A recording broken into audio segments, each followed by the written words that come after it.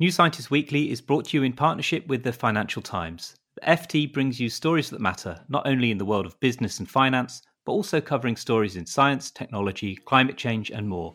Find out more at ft.com. Hello and welcome to New Scientist Weekly. I'm Penny Sarche, news editor at New Scientist. I'm Rowan Hooper, I'm our podcast editor. Joining us today is New Scientist features editor Kat DeLange. Hi Kat. Hello. Hi. Coming up, we have the world's first climate change song, dating back to 1927. We have bats capable of mimicking sound, and we investigate the biggest supernova ever discovered. But first, while much of the world is still on lockdown and with confirmed cases of coronavirus worldwide now in excess of 2 million, one weird and maybe positive thing that's come out of this crisis is that many of us are now paying more attention to our physical fitness. In the UK, people are being encouraged to exercise once a day, and online videos for yoga and other workouts are proving really popular. But Kat, you've been looking at a different kind of exercise. Yeah, so this is, I think, a really cool story. We're probably quite aware of the benefits of doing 10,000 or even 15,000 steps a day for our health. But what the new work is showing is that, as well as cardio fitness, physical strength is also really important. So the latest UK government advice on fitness actually emphasises that muscle strength is just as important, or even perhaps more important, than aerobic activity. And the US government and the World Health Organization as well, they've got physical activity guidelines recommending at least 2 sessions of strengthening activities every week. Yeah, so I can't believe I didn't know about this. So I know that grip strength in older people is a good predictor of lifespan. But I guess if I thought about it at all, I would have thought that weight training and strength exercise was more of a cosmetic thing that people get into rather than a health benefit. Is that just me? Penny, do you know about this? Yeah, I think the same as you. I knew there was evidence that strength was important, but I didn't really realise just how wide-ranging some of the impacts are. Well, so that's the thing. I think within the fitness industry, people have known for probably about a decade now that strengthening exercises are really good for you, and it's kind of reached the mainstream. But a lot of people probably feel quite intimidated by the idea that lifting weights is going to make you really bulky and it's for bodybuilders. And even within circles where people know about the benefits of strength training, I think the new research really blows everything out of the water. And we're just discovering quite how amazing the benefits are for our health. And probably I think some governments might feel like it's easier to promote, if you're going to promote exercise within the population, setting targets around getting a certain number of steps a day might be an easier message than thinking about lifting weights. Yeah, someone needs to come up with a really succinct meme, a good message for the weight thing, like they have 10,000 steps. Because otherwise, you just think of Arnie and bodybuilders, and well, that's what's in my head anyway. 10,000 reps. When you go to the gym, I like on the machines, you get all of the readouts and the numbers and the data. And I just never get that so much from, doing some reps on a machine. It would be nice if there's a way to kind of keep more track of it. So here's why we need to start paying more attention to strength building. On a very basic level, if you're stronger, especially for older people, having that muscle is going to prevent you from having falls, getting injured. And so studies have shown that older people who do strength training a couple of times a week just generally stay independent for longer. But the really exciting stuff, a lot of it is around glucose in your blood. So the muscles act as a store. They store glucose as glycogen with the help of insulin, and this helps to ward off type 2 diabetes. So the more muscle mass you have a bigger sink to absorb that glucose. It's also been shown to help survival rates in people with cancer and lower the risk of cardiovascular disease. And generally, people who do strength training exercises just seem to live longer. So I kind of remember people saying that whilst you burn loads of calories, like on a treadmill, you still end up burning calories if you do strength or resistance training. It's just that you burn them over time. Is that true? Yeah, that's true. So you burn a certain number of calories doing the exercises, of course. But the thing about muscle is that the more muscle mass you have, the more weight you're lugging around with you. It's burning more energy that way. And also just keeping the muscles going requires more energy. And the other thing is that you get these tiny tears in your muscles when you do strength training, and repairing those tears also uses up a lot more energy. So just how many calories do you burn after the fact then? So say I do 2 20-minute resistance training workouts a week, then each session requires about 200 calories to actually do the exercises. And then because we have to repair all these tiny tears to the muscles, over the next 3 days, I'll use another 100 extra calories a day in repair. So over the course of the month, my 2 little workouts a week have consumed 5,000 extra calories. 5,000 extra calories is quite a lot of extra cake or bottles of wine. Yeah. And the other really good thing about strength training is the effect it has on your bones. So it increases the activity of bone-making cells called osteoblasts, and it lowers the activity of cells that break down your bones called osteoclasts. So when you do strength training, it really helps to look after your bones. It makes them denser, and that can reduce the risk of osteoporosis. Okay, so give us some advice on what we should do. Okay, so it probably seems quite daunting if you haven't done strength training before, but it's not all about lifting weights. There's loads of exercise that you can do. We've listed some of them in the mag, and we'll tweet a link at New Scientist Pod. But in a nutshell, what you should try and do is the recommendations are to do strength training twice a week and to exercise all the major muscle groups. So that's the legs, the hips, the back, abdomen, chest, shoulders, and arms. And if that sounds a lot, there are some cheats that you can do. Good. We like a cheat. Go on, tell us a cheat. Some teams are actually looking at whether we could get the benefits of weight training by doing as little as 1 minute a day. That research is still ongoing. But in the meantime, resistance training actually means that your muscles have something to resist against. So whilst traditionally that would be weights, it could be anything that you have lying around in your house. So some heavy cookery books perhaps, or just using your body weight. So you could do press ups on the floor. If that feels too hard to start with, you could just do it on the kitchen worktop or on a wall. You can do squats and lunges while you're watching TV. That will strengthen your legs and your glutes and your abs. And even just lifting heavy shopping bags, lifting children, all of that counts. Yoga is one of the exercises that's recommended by the government that counts as strength training. I think you have to be sensible, so you've got to be feeling that resistance against your arms and your legs. But the key thing is to do exercise that makes your muscles feel like they're worn out and they're tired. So that's the way to get the muscle building effect. And some of the research also suggests that these vibrating machines that you get in the gym, they also can boost the impact. What are vibrating machines that you get in the gym? I think they're those things that go around your waist, power plate. like that. No. So I think they're called power plates, I think, and you stand on them, and they vibrate. And the benefits have been touted for quite a long time. Apparently, they're supposed to increase the impact of whatever exercise you're doing. So if you're doing a squat on this machine, then it's sending all these vibrations through your muscles and making them work harder. And the research has been quite lacking for a while, but some new studies are suggesting that actually maybe they do work quite well. Okay. Well, we've got some vibrating clothes coming up later on the show today. Oh, and by the way, if that all really still sounds too hard, there's quite a cool study, amazing study actually, that shows that you might even be able to think your way to stronger muscles. So a team of researchers put volunteers' arms in casts for 4 weeks, and they had half of them think about exercising their wrists. And the ones who had done these imaginary exercises actually lost 50% less muscle than the control group. Thanks, Kat.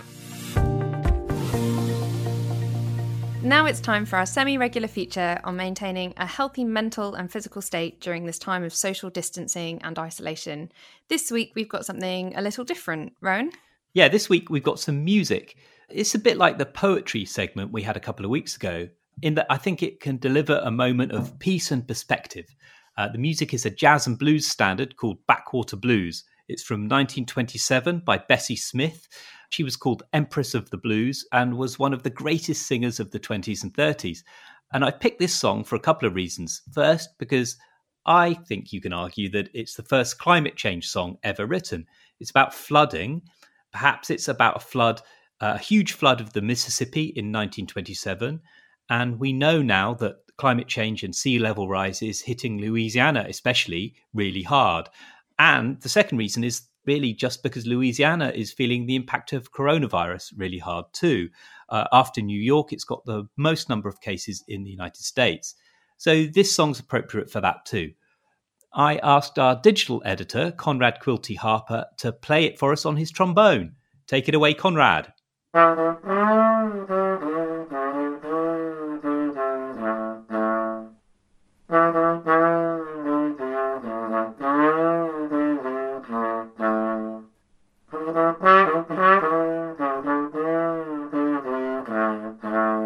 We have to cut it off there.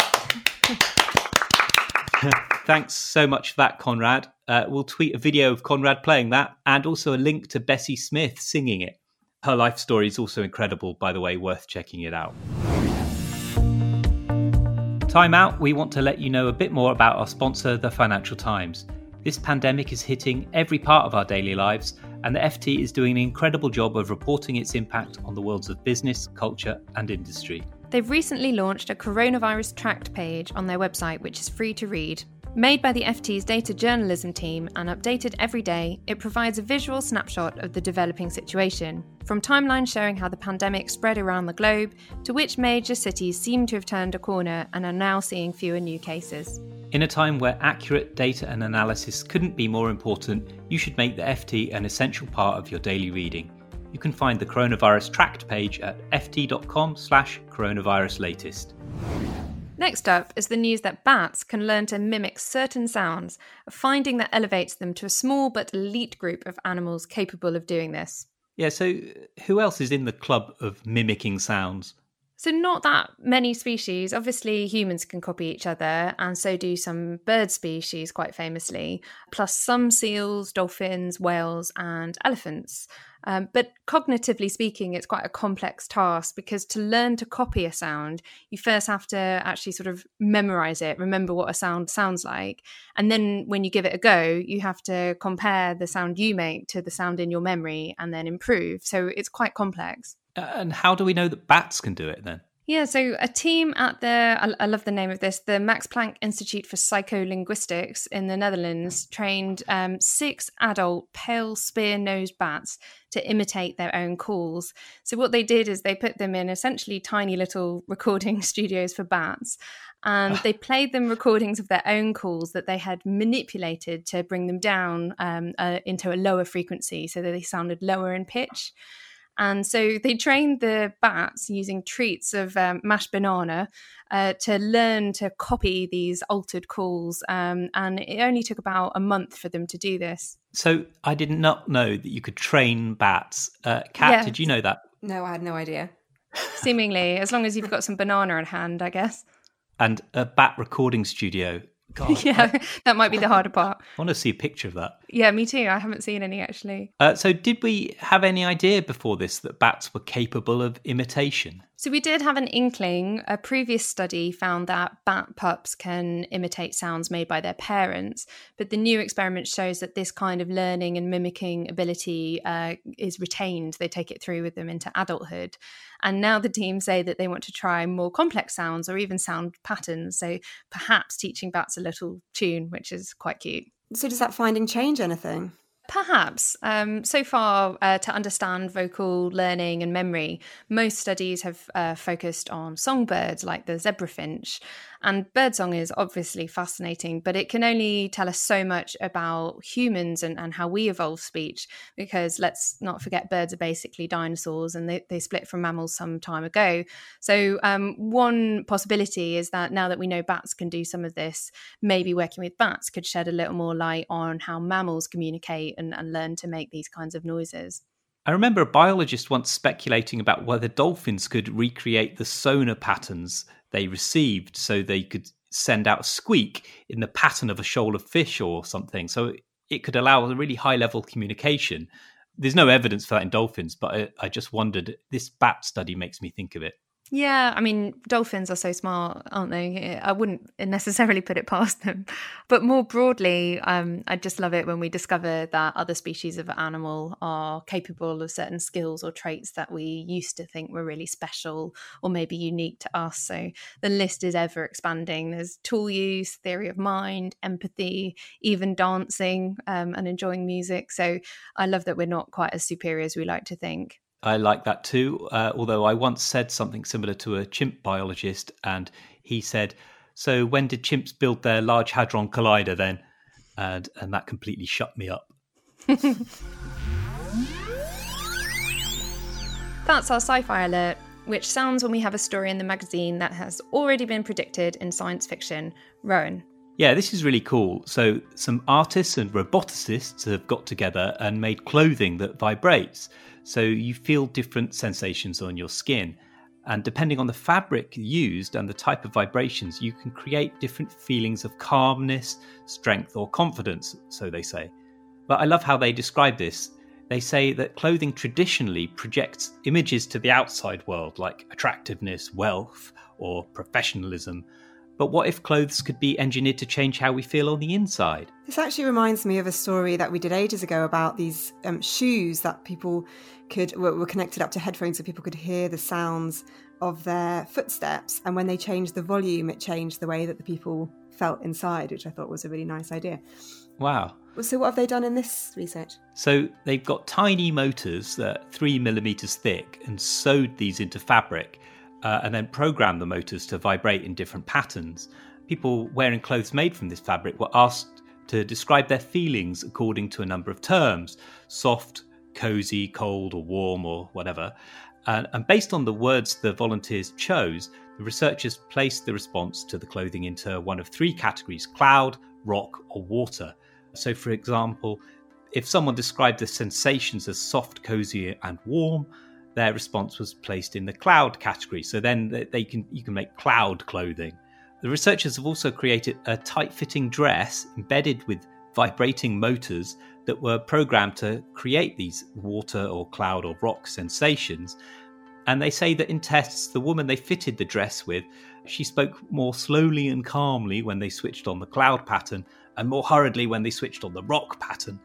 It is part of an apparent movement to create clothes that can be experienced rather than just worn. You know, I'm bored of just wearing my clothes, I want to experience it. Other designers have created a shirt that gives the wearer hugs, and another something that vibrates to improve your posture. Any interest in wearing clothes like this, you two? The cloud one sounds nice and cozy. I wonder potentially if there's a use in things like therapy, like if people really need help getting over anxiety, there might be a way of using it there. I had seen once a vest that gave children hugs that was designed for autistic children who perhaps struggled with some physical contact. So the idea was they could wear this vest and you could remotely give your child a hug. That's a nice idea. Yeah, I also like the idea that you could use this in virtual reality. And you know how people, you wear goggles and you can be tricked into having your sense of self displaced? You could do that as well. So this is the sci-fi angle. It reminds me of some clothing in some of William Gibson's books. He wrote Neuromancer 30-odd years ago. He coined the term cyberspace.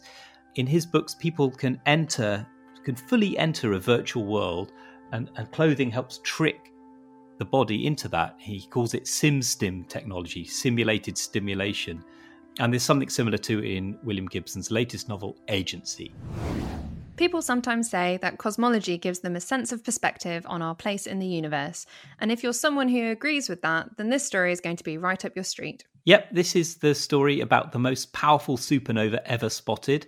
A supernova is the explosion you get at the end of a star's life. This one is 4.5 million light years away, so it's not even in our galaxy. It is an explosion which released about 10 times more energy than our sun will emit in its entire lifetime. Cosmologists are startled by an explosion this big because it wasn't considered possible until now. And it's also weird because it's a long-lasting explosion.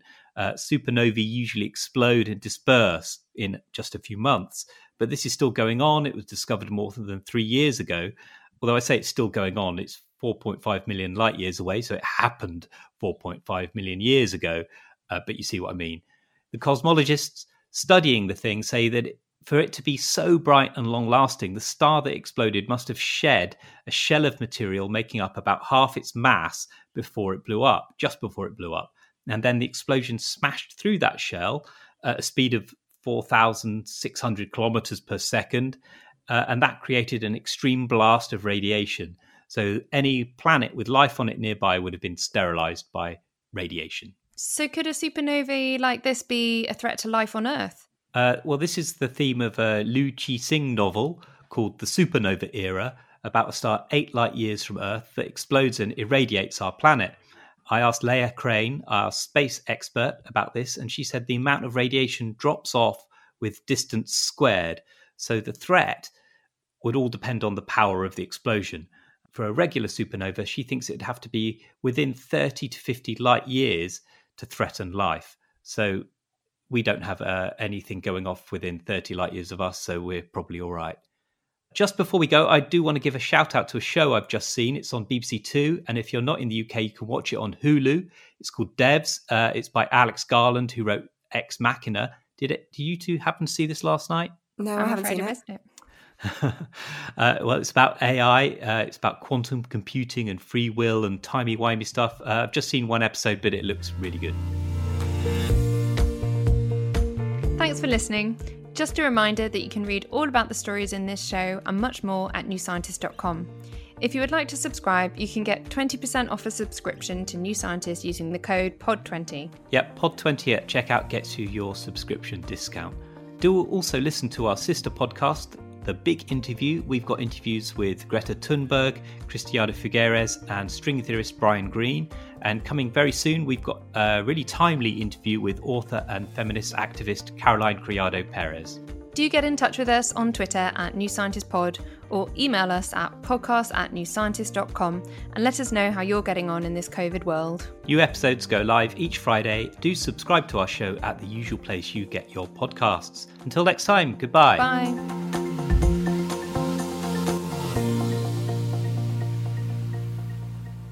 This is a Right Angles production. You can find out more by visiting rightangles.global.